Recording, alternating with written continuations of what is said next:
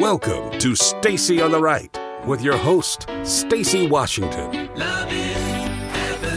The announced retirement of Supreme Court Justice Anthony Kennedy this week helped make one political reality clear. Despite his overall unpopularity, President Trump is winning, and the Democrats right now are reeling.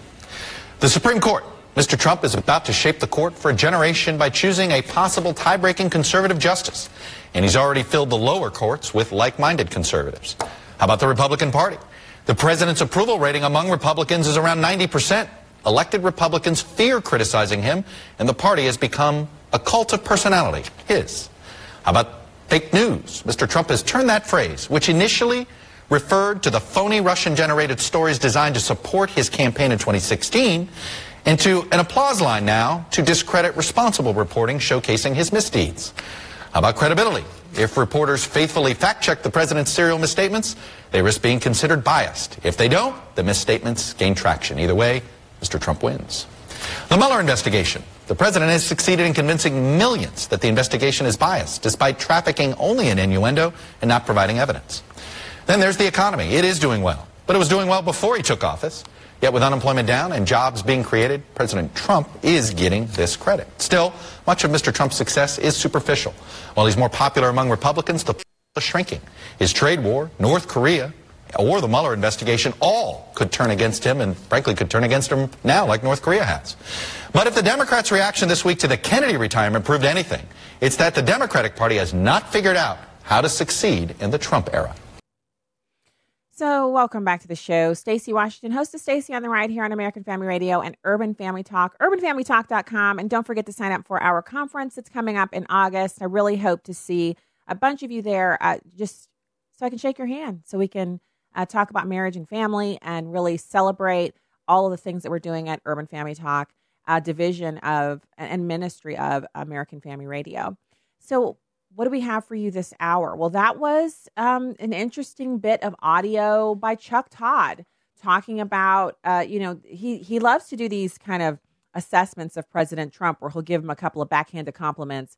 The economy is doing well, but it was doing well before he took office. Was it doing well like this? I think we've seen record improvement in the economy. And it would be great if Chuck Todd could just say, he's made some really great strides with his tax reform package and cutting of regulations, but he won't.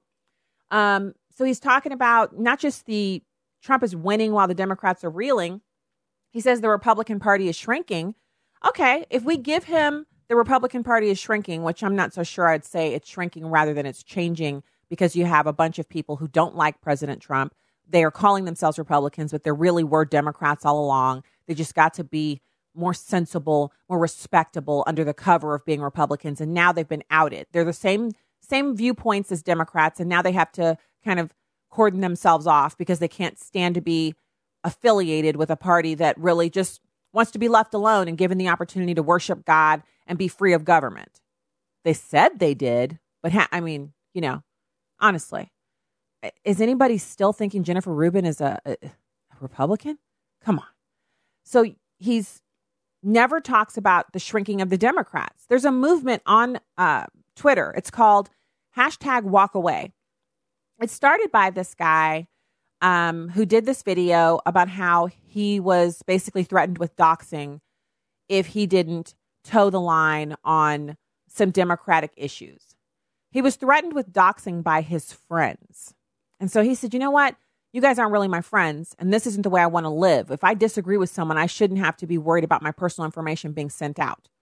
So he started the #WalkAway, shot a video, put some music to it, and it's gone viral. And so many other Democrats have tweeted out the same thing. They're walking away from the Democratic Party. Now, are they becoming Republicans? No, they're not. But they're walking away from the Democrats because the Democrats have walked away from them on so many issues. Gay marriage. Some of them, and admittedly, a bunch of the people on the walk away hashtag are openly homosexual, but they're walking away because they don't condone the violence. They don't condone the rhetoric. They don't condone trying to undo a duly elected president. They may not like Donald Trump on all of the issues, but some of them are actually turning into Trump supporters because of the way the Democrats are opposing this presidency. It's like we're in a perpetual election. We can't seem to get out of election mode. Now, I'm not talking about 2018's midterms. I'm talking about relitigating the election of the president of the United States. I didn't like it when some Republicans attempted to do it after Barack Obama was elected. Well, he's not my president. I thought to myself, well, whose president is he then? How can he not be your president if you're a citizen of the United States? He's the president of the United States. I was not an Obama fan, but he was still the president of the United States. And had I been on active duty, he would have been my commander-in-chief. That's how that thing works. So while you may feel like, oh my goodness, we've given the government over to a bunch of nincompoops, they're your nincompoops because they were duly elected. You got to put up with them until the next election, and you should be motivated, as the Republicans were in the midterms. Remember, we're the ones who gave Barack Obama the shellacking in both midterms. But it wasn't enough to not have him come back for a second term. And that's something else that the Democrats are grappling with right now. As unpopular as Barack Obama was with half of the country, he was still reelected. Now, part of that was the Republicans' fault. We ran John McCain. Come on. What were we thinking the first time? Second time, we ran Mitt Romney. What were we thinking? Hey, if you don't run a candidate that people can get excited about, you stand the opportunity to lose. And that's what happened. And so now we're looking at 2020. And when I say we, let me correct that. The Democrats are looking at 2020, and it's looking kind of bleak because they've got hardcore, dyed-in-the-wool socialist Bernie Sanders, who will still be alive at that point because only the good die young. And I'm not saying I want him to die. Just saying. He'll be around. He'll be thinking of cranking up another run. That they don't have the apparatus anymore with which to stop him. Not only will he be there, but other Democratic socialists have been empowered by Bernie Sanders' success. So instead of running hardcore progressive liberals, they're going to be looking at running socialists who they don't agree with. They don't agree with open socialism, not the older Democrats. Do you know why? Because those older Democrats, Nancy Pelosi, Maxine Waters, all those guys, Chuck Schumer, Harry Reid before he retired, they were educated in American schools before American schools were taken over by the NEA and run into the ground. They still remember the lessons they learned as children about socialism progressing to communism and communism killing hundreds of millions of people last century. They still have that information stored in their memory banks, and they have a natural revulsion to open socialism. Now, they're fine with dancing with it a little bit. They're fine with taking it out to dinner, sending it some furtive text messages, keeping the lines of communication open, having a relationship back channel. They're fine with that.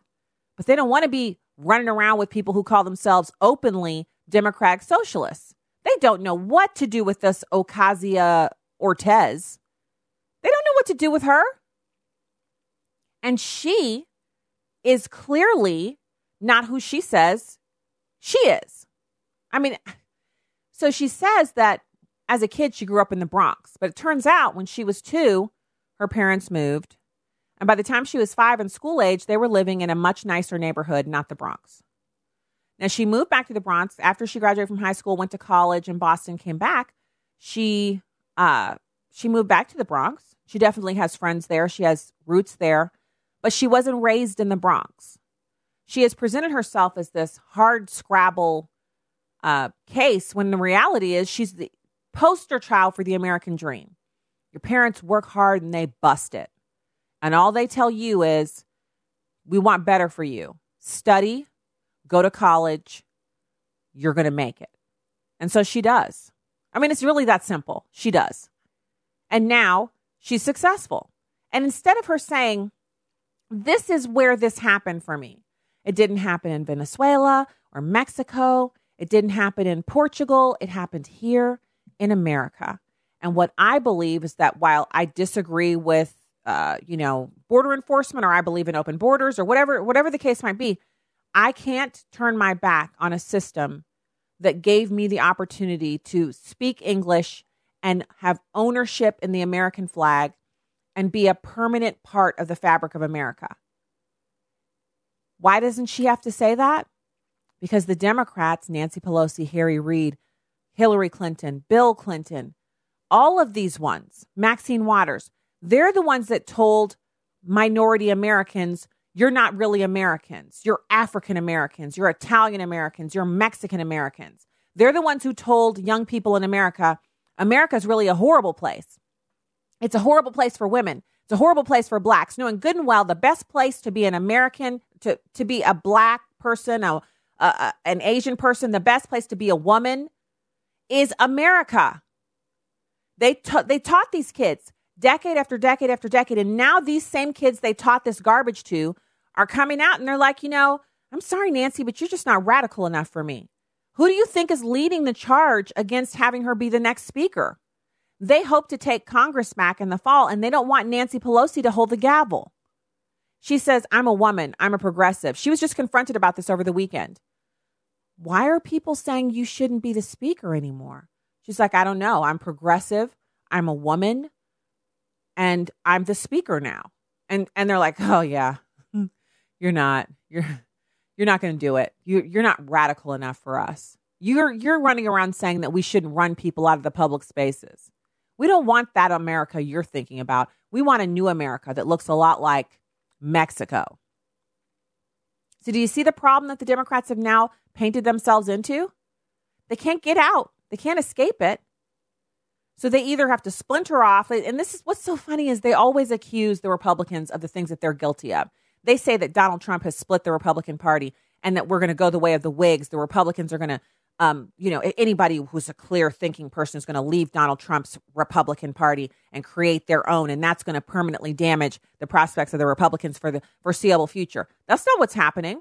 People who don't support President Trump are being marginalized because he has an agenda that's pro-America, pro-growth, pro-Constitution. And anyone who's not for that isn't getting elected. So even though Chuck Todd wants to tell his huge audience that it's a cult of Trump. It's a cult. No, it's not. It's that people are single-minded in supporting him because we understand what he's trying to do. You know what Chuck Todd should be talking about on his show? I know, but I'm still going to say it. He should be talking about how Chinese venture capitalist firms that are owned by the Chinese government are operating within the United States and have been for over 10 years. And those firms offer venture capitalist startup money to firms in Silicon Valley that are doing the work of putting together artificial intelligence capabilities, advancing the work in the AI field, venture capitalist companies that are advancing the work on drones. Who doesn't have a drone? We have two. We have one that's like a little, it looks like a TIE fighter. It's a Star Wars drone. And you can fly it around with this little remote control thing. And it's really cool. It not only hovers, it goes up and down. And once you fully learn how to work it, you can fly it around outside. I mean, it's so cool. We have another little teensy-weensy drone that has a camera in it that you can fly around. So the actual, the technology it's so multifaceted. Not only can you use drones to deliver packages to people and to surveil people, but drones are now currently in use, as we all know, waging war in the Middle East. So guys who are in air-conditioned spaces in Nevada, who are active duty service members, are waging war in another country using drones. And they're killing people. I mean, it's like not even a big deal. So China doesn't have the kind of brain power that we have. They don't have our American universities. They don't have our education system. And they don't have the kind of freedom that we have here, because freedom breeds creativity. You don't get iPhones and the internet out of a country that's communist where you can only have one kid and then they forcibly sterilize you and forced you to have abortions if you haven't been sterilized. You don't get creativity in countries like that. Communism doesn't breed creativity. So what they do is they're like they're like the Borg. You guys, okay, if you don't watch Star Wars or Star Trek, if you don't watch Star Trek, you're not going to get this reference, but that's exactly what the Chinese are behaving like. They can't create the technology on their own, and they don't want to take the time to naturally begin with their industrial revolution and advance forward to a place where they have their own Chinese citizens creating the kind of technology that we have today. So what they're doing is they send a bunch of them over here. They're dyed-in-the-wool communists, and they work for the government. They start a venture capitalist firm, and they go in and they infuse these venture startups with these brainy little, genius American kids. And then in exchange for the venture capital firm, the money, they get the technology. They get access to the creative development. So they can jump ahead because they're behind us by like 50 years on some of this stuff. Trump is trying to stop it. The Democrats don't want him to because they'd rather we sell it all away than keep it here for ourselves and maintain our superiority. That's what Chuck Todd should be talking about. We'll be back with more right after this.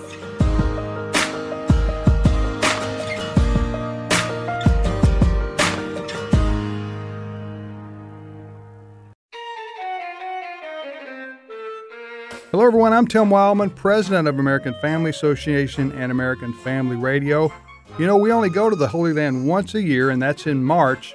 Last year, we filled up several months in advance. So if you want to go in March of 2019, it's time to look at the details. You can get a brochure from us at 800-FAMILIES, 1-800-FAMILIES, option 5, and leave us your name and your telephone number, or go to twholyland.com, twholyland.com. It's going to be a wonderful time in Israel. We'll go to the Sea of Galilee, the Jordan River, the Holy City of Jerusalem, Bethlehem, Masada, the Dead Sea, and on the list goes. If you'd like to go with us in March of 2019, all the information is available at twholyland.com. Order a brochure by calling 800-FAMILIES, option 5. Up next, Carol Swain with 2 minutes to think about it. From poverty to professor, from GED to PhD, a bold Christian speaking truth to power. Here's Carol with today's 2 minutes. Hello, folks. Luke 9:25 says, "What would it profit a man to gain the world and lose his soul?" Recently, we've seen 2 very high-profile celebrity suicides. Suicide has become one of the leading causes of death in America. Those suicides of fashion designer Kate Spade and chef and TV host Anthony Bourdain came as a shock because our first reaction is to say things like, they were so successful. They had everything. Our society has so linked people's value to either what they do or what they have. I'm not sure if that idea came from an ad agency or what, but it's wrong. It's the wrong answer. If you're suffering from depression, it matters not how rich or successful you are in your career. In fact, the rich and successful can be more at risk of suicide from depression or other mental illness because they have access to any and all sorts of self-medication, thinking the booze, drugs, or stuff will fill the holes being drained by depression and suicidal urges. Christians know that a hole in one's life that size can only be filled by the saving grace of our Lord Jesus Christ. Self-medicating never works. Whether you're in the church or outside of the church, get help now because your life is worth it. To learn more about Carol and the Carol Swain Foundation, visit carolmswain.net and make sure you follow her on Facebook at Professor Carol M. Swain and on Twitter at Carol M. Swain. Welcome back to Stacy on the Right on Urban Family Talk.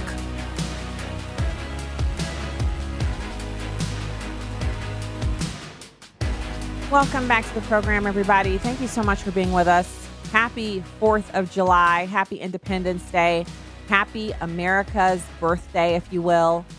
I encourage you to take a few minutes to kind of look into just what our founders had to go through back before there was air conditioning, back before there was really the conveniences that we have now, the way we complain. I know I'm speaking from my own heart here, y'all. The way I complain when it's 100 degrees outside, the way I behave when it just gets to be too much. Over the weekend, I was like, I had all this stuff to go do. And it was an effective temperature here in St. Louis, 110. It was 100, but it was 110. And I just was like unable to cope. I had my iced tea, with the mango flavoring, and I was sipping that. And I had a mint every now and again. And I would go from place to place and just a short, 100 feet walk from the parking lot to the next spot. And I felt like I was going to pass out. So imagine the founding fathers who had really made themselves enemy of the most powerful nation on the planet, Great Britain, by declaring independence from them and the war and all of that. When they sat down to actually decide what kind of government we were going to have, they didn't want to have to be governed by a monarchy. But they knew that it wasn't going to be easy to create a system of government that worked where people were self-governed because that had never been done before. So they decided to take a roll of the dice on the Constitution, self-governance, a representative republic. And when you think about how horrible it just was, dissension, and everybody had their own competing interests, and yet they came together on it. They prayed about it and then made the Constitution that we have, which has been amended and will probably be amended again. But they did all of that in 100-degree temps, and they had on 3 shirts and a jacket. Back in the day, you had to wear like 1,000 pieces of clothing every day, and those weird shoes and socks and everything up to the knee. And they did all of that and came up with a very imperfect compromise in order to start our country. And here we are, not from outside. It's not China or Russia or Iran that is destroying our Constitution and ripping apart the threads of this country. It's us. We're doing it because we have a bunch of people in this country who are so ignorant of what the founding was really about that they're literally ripping apart the best thing that's ever happened when it comes to a country and self-rule that's ever existed in the history of people getting together and having countries. So this week, it's a great week for us to stop and take a minute to listen to a podcast, pick up a book, and I'll have some resources for you. Last segment, I'll give you a list of things that would be great for you to read or listen to on Audible. If you want a Constitution 101 class over at Hillsdale is also really excellent, and it's free. We'll get into that a little bit more. But right now, I'm so glad that we're able to speak with Mark W. Smith. He's a constitutional lawyer, author of Duped, How Anti-Gunners Are Taking Your Freedom. Mark, thank you for joining us today. Thanks for having me on, Stacey. Okay. And happy 4th of July week to you. Yes, I know. I love the holidays. I have on my little weird headband and a little like sequined hat that's red, white, and blue. A red, white, and blue dress. I'm ready. I'm ready for this week. It's interesting how it used to be you'd want 4th of July to fall on like a Friday or on a Monday, so you have like a 3-day week. And guess what? Now we have like a whole week to celebrate.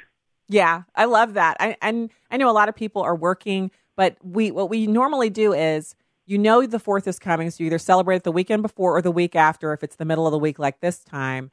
But you can also just be, incorporating the celebratory aspects into your everyday as you're going to work, which is what I'm doing all this week. I'm like, this is the way it should be. We should be very happy to have our country pass yet another birthday, that we're still together, even though we're fighting like cats and dogs, that we're still able to be a country. That's right, and that's what the Founding Fathers wanted, right? The framers basically wanted a celebration every 4th of July. So this is what it's supposed to be about, celebrating the existence of the United States and how we were able to overcome, as you mentioned in your intro, the greatest military might that had ever existed in the history of the world as of that time. And yet these people stood up and managed to win their freedom and did something positive with it. All right, so let's talk about, and I so agree with you, but I want to get to your book. You wrote a book. It's called Duped, How Anti-Gunners Are Taking Your Freedom. And this is a perfect week for us to discuss this because a lot of people have been tricked into framing the gun control debate as, in order to have more freedom, we need less guns. And I find that annoying and insipid and ridiculous, but that is the conversation that so many Americans are having, as opposed to how can we shore up some of these really gaping holes that we have in our mental health care apparatus? How can we have the FBI and local law enforcement work together better to catch potential threats and individuals who go on to do mass shootings, et cetera, et cetera? No one wants to discuss the more difficult ways of stopping mass shootings. It's always, hey, you have AR-15s? Give them to me. I want to take them. And also, I don't want to take them while I'm holding a gun. Just hand it over. Yeah, that's right. I mean, I write about in #Duped, and the reason why I called it #Duped was as a playoff of David Hogg's book, #Never Again, which is essentially a ode to gun control. And you're right that at the end of the day, freedom comes from God, and for us to be able to exercise our freedom, we need to be alive. And the reality is, long before there were guns in existence, there were evil people doing bad things to good people, and good people were trying to defend themselves.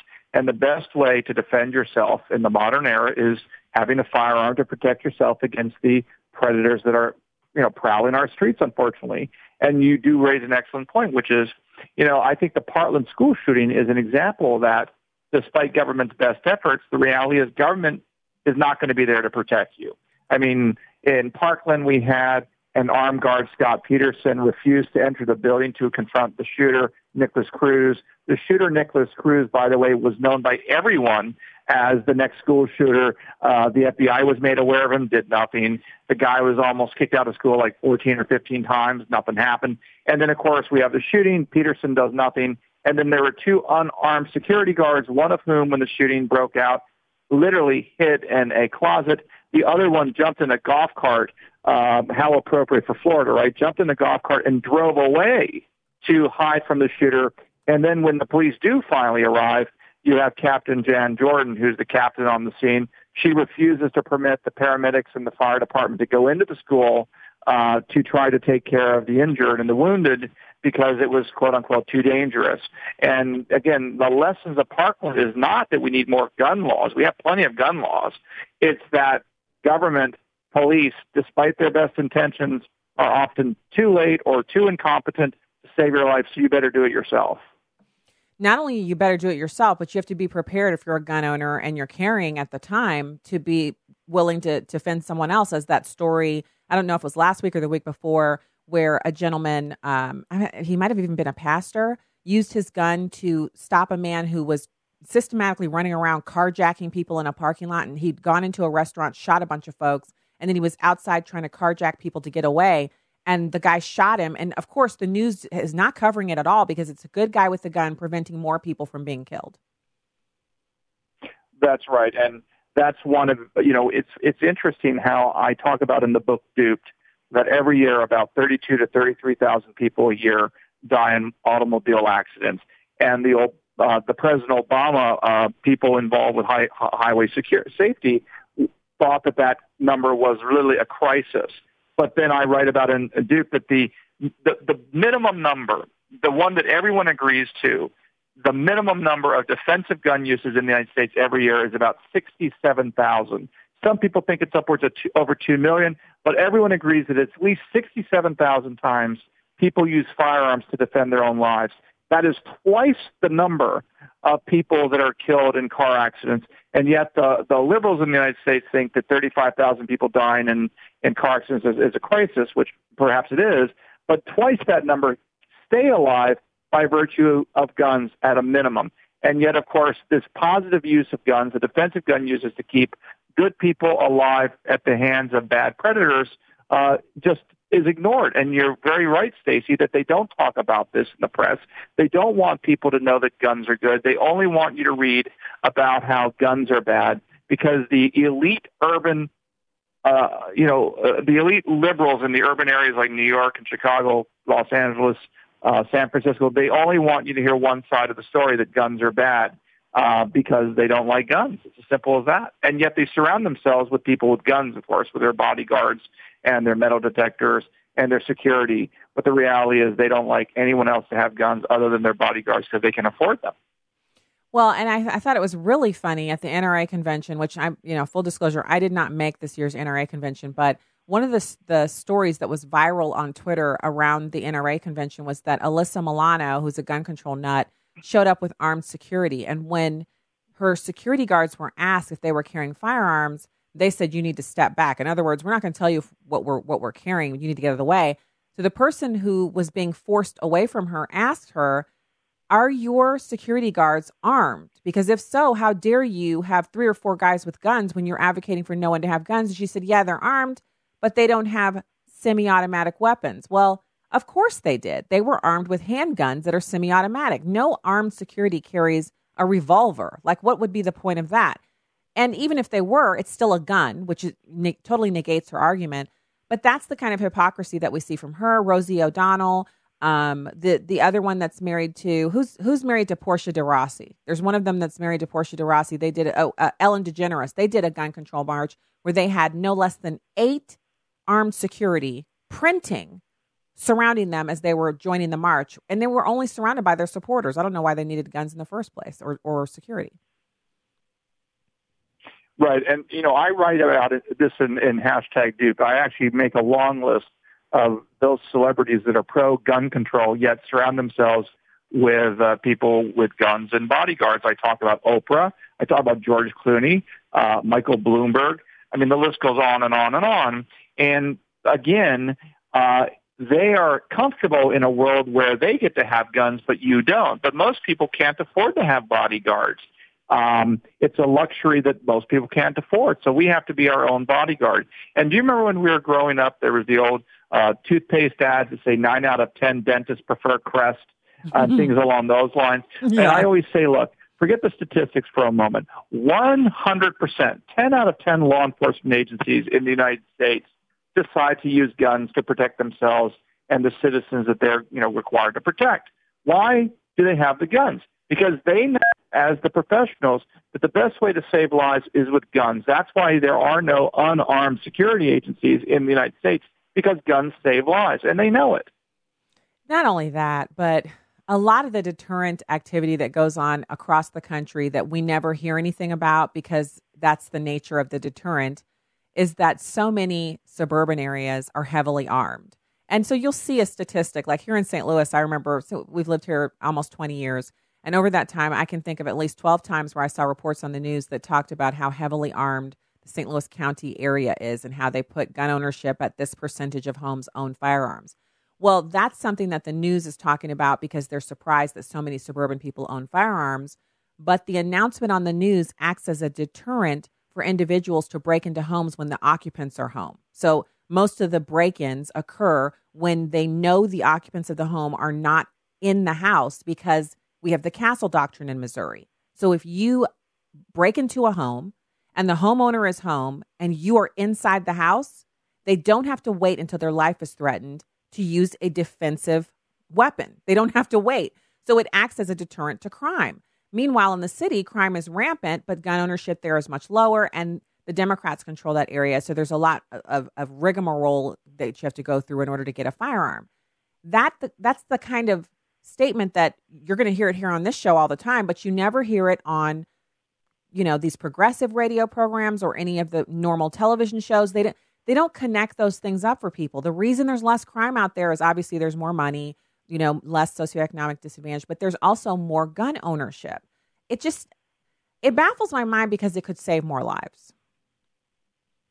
You're right. And, Stacey, you make an excellent point about burglaries.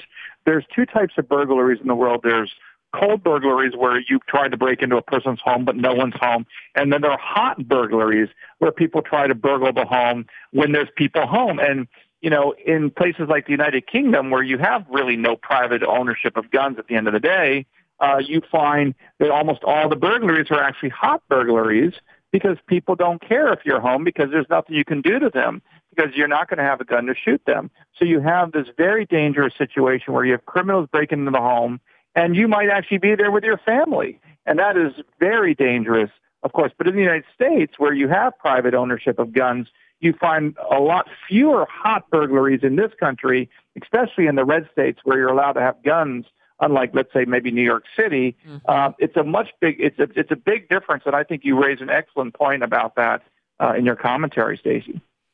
I'm just glad you're out there writing this stuff. I shared in the different live streams, I put the link up from A.W.R. Hawkins' article about your book, and he connects up a lot of the points that we've made today. I put that in there. I encourage people to get the book and understand how it's a freedom issue. It's the perfect time to discuss it. The 4th of July weekend, we're celebrating our birthday as a nation. We are one of the last few nations on the planet who we believe in individual liberty so much that we train people to want to defend themselves, and then we allow our citizenry their right to self-defense by owning a gun.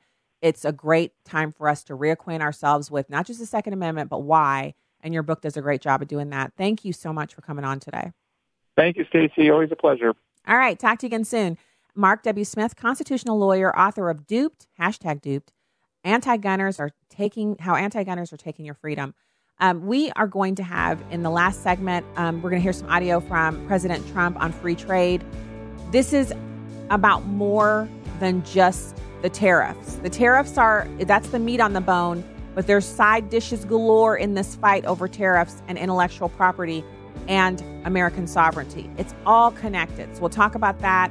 And we'll take your calls, 866-963-2037. Stacey on the Right.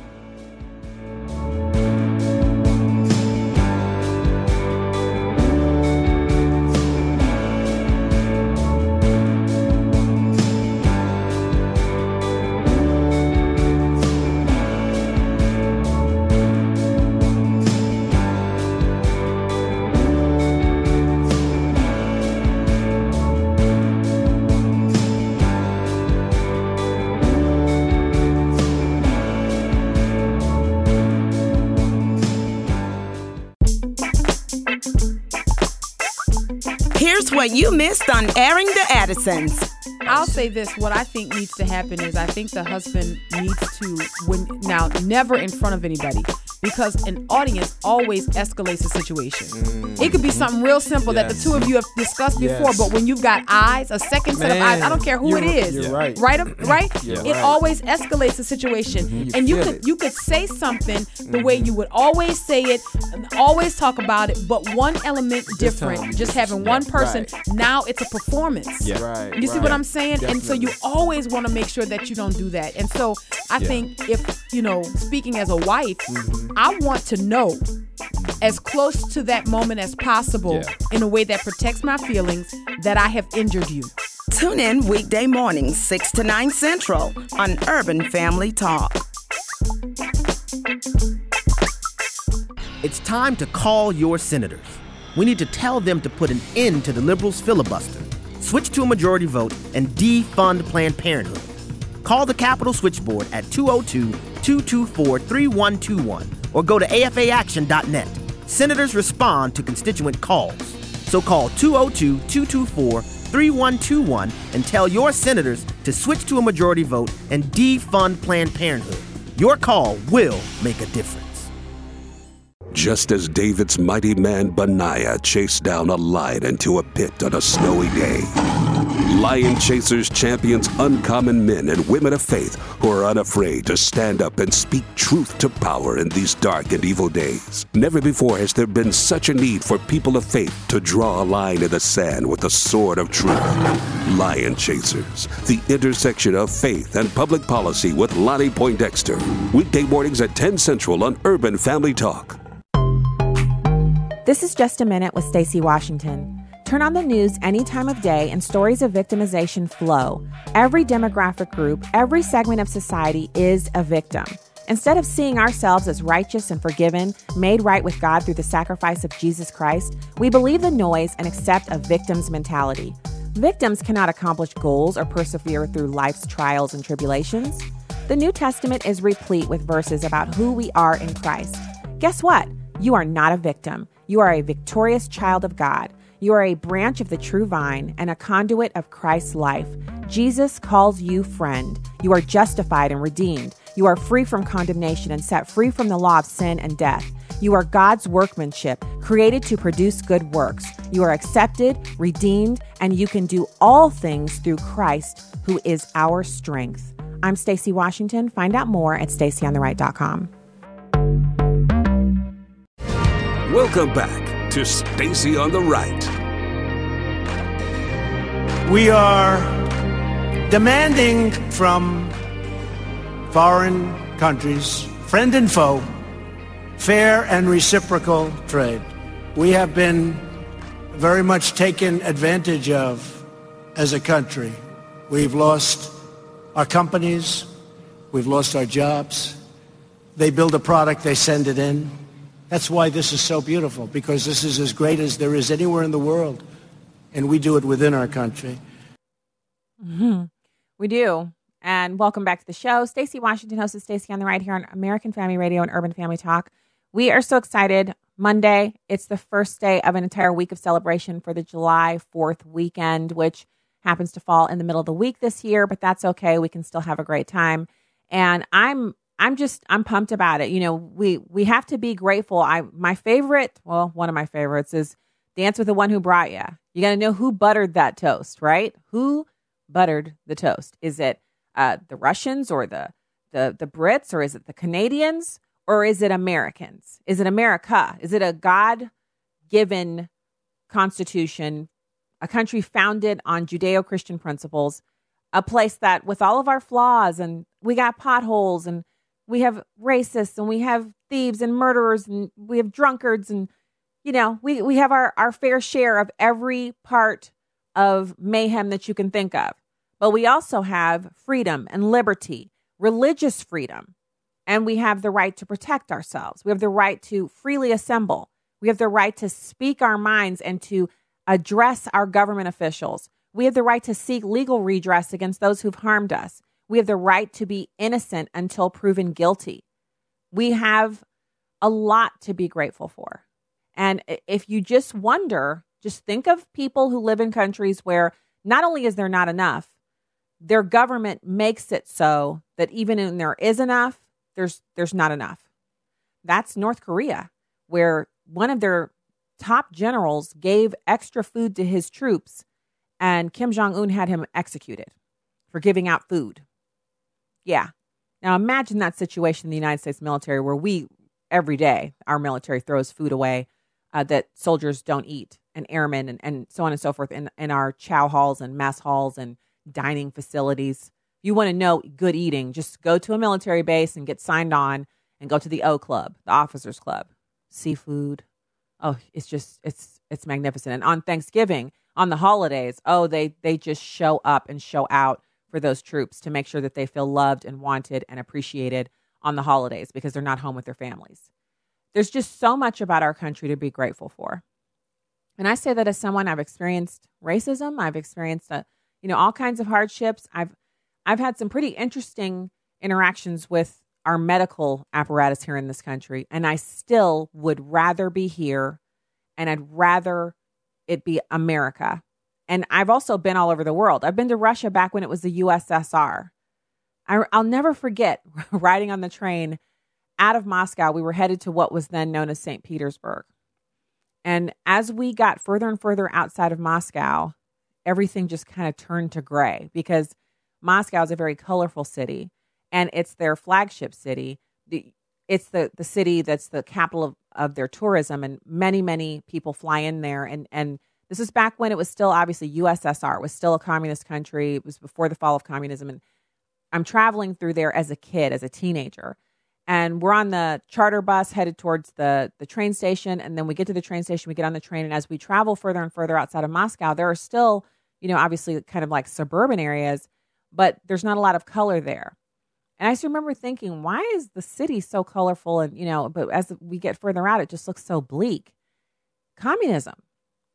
And there's so many examples of that around the world. And there are great countries that practice socialism. There are.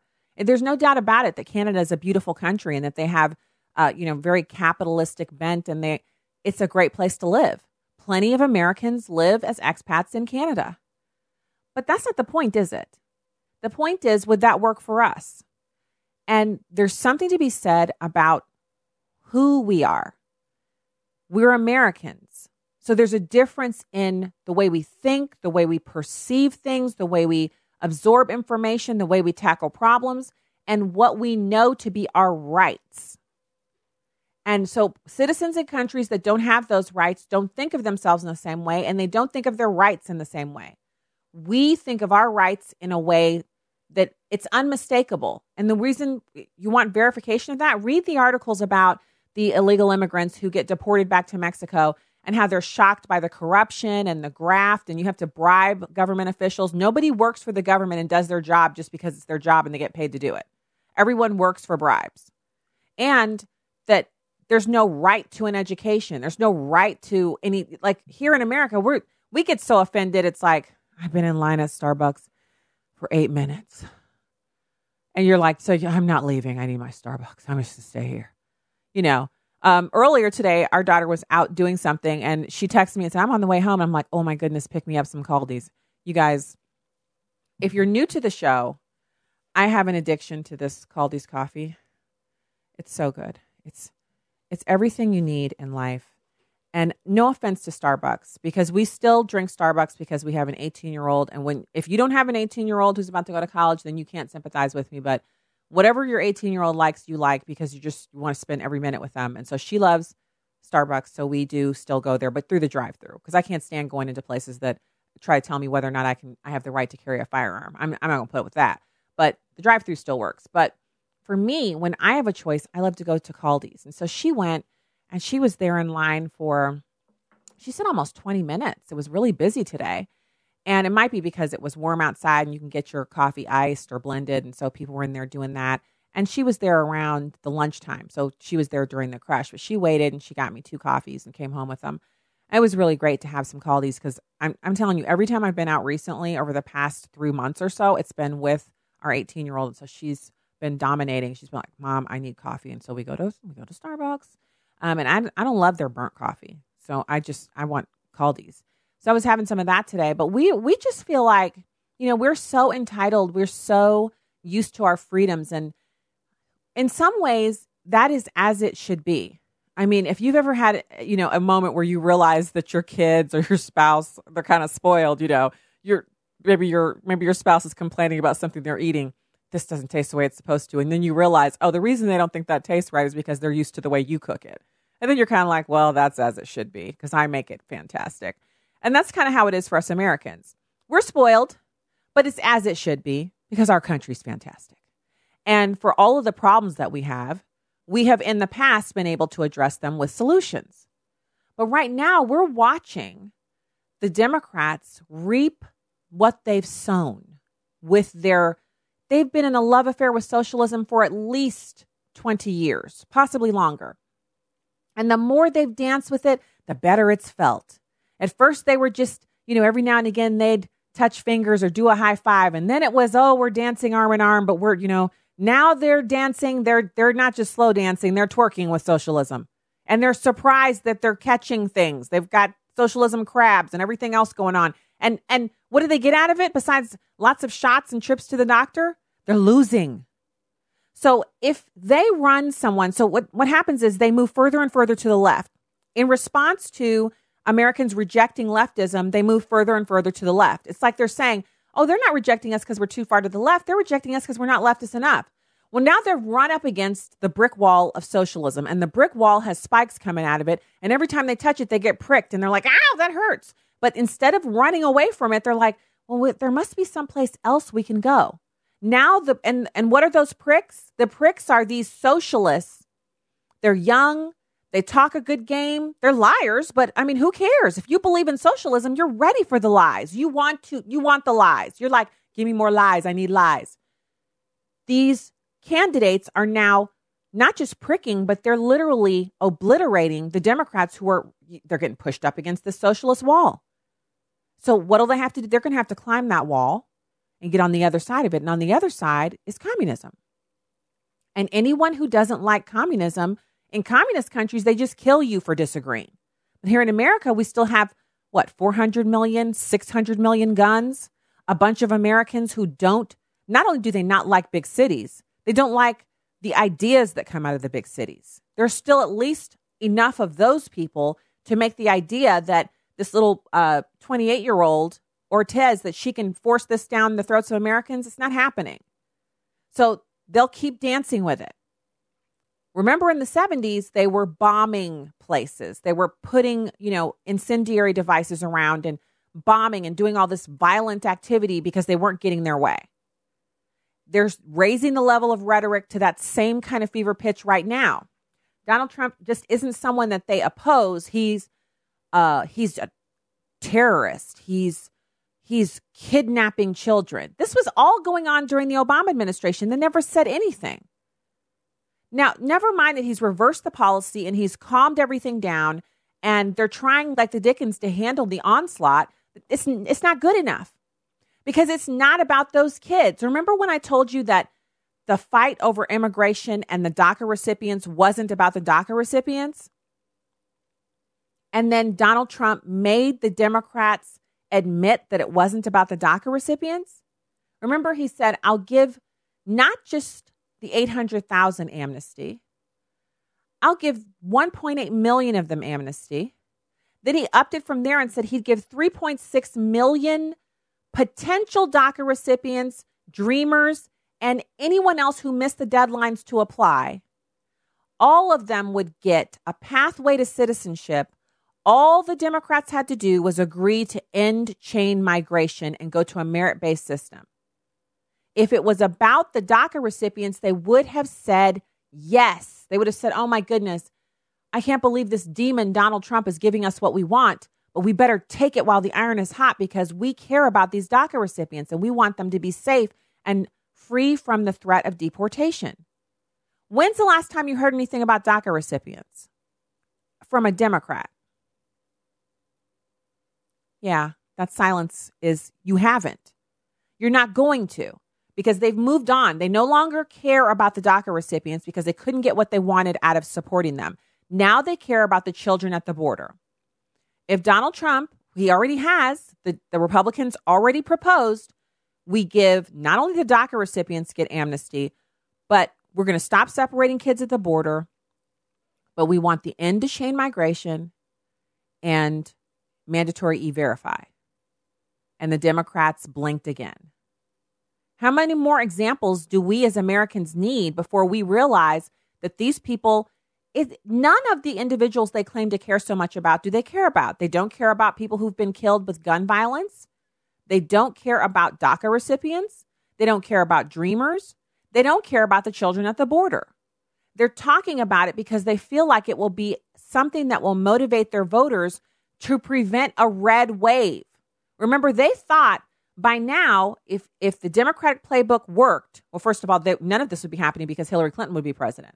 But in the absence of a Hillary Clinton presidency, right now where they're supposed to be on their timeline is Donald Trump should be experiencing impeachment hearings.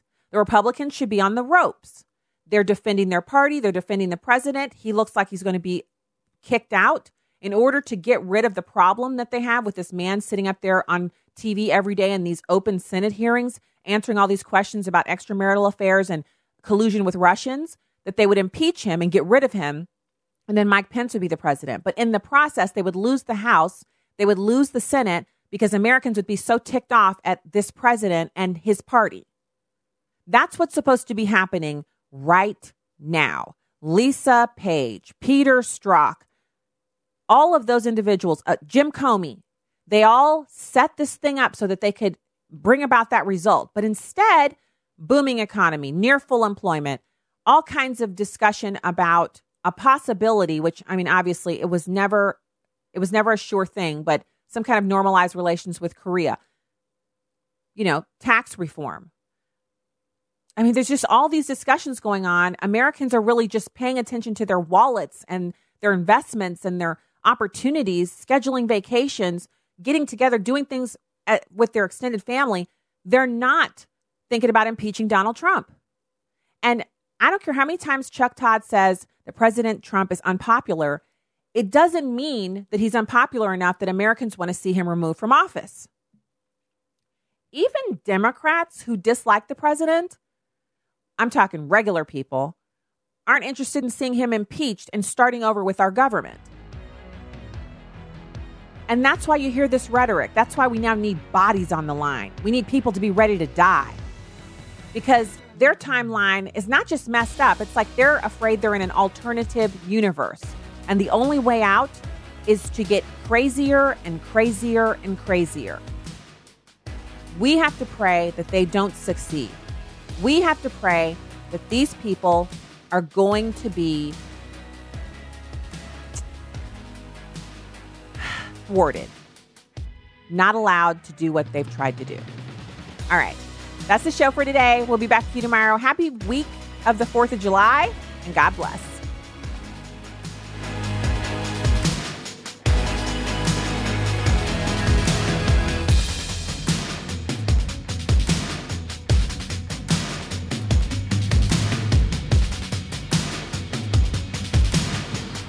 The views and opinions expressed in this broadcast do not necessarily reflect those of Urban Family Talk, Urban Family Communications, or American Family Association.